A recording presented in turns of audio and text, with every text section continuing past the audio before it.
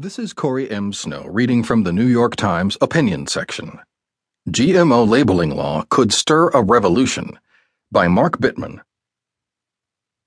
Big Food and its allies spent roughly $100 million to counter the movement to force the labeling of foods produced with genetically modified organisms, and one could argue that they were successful.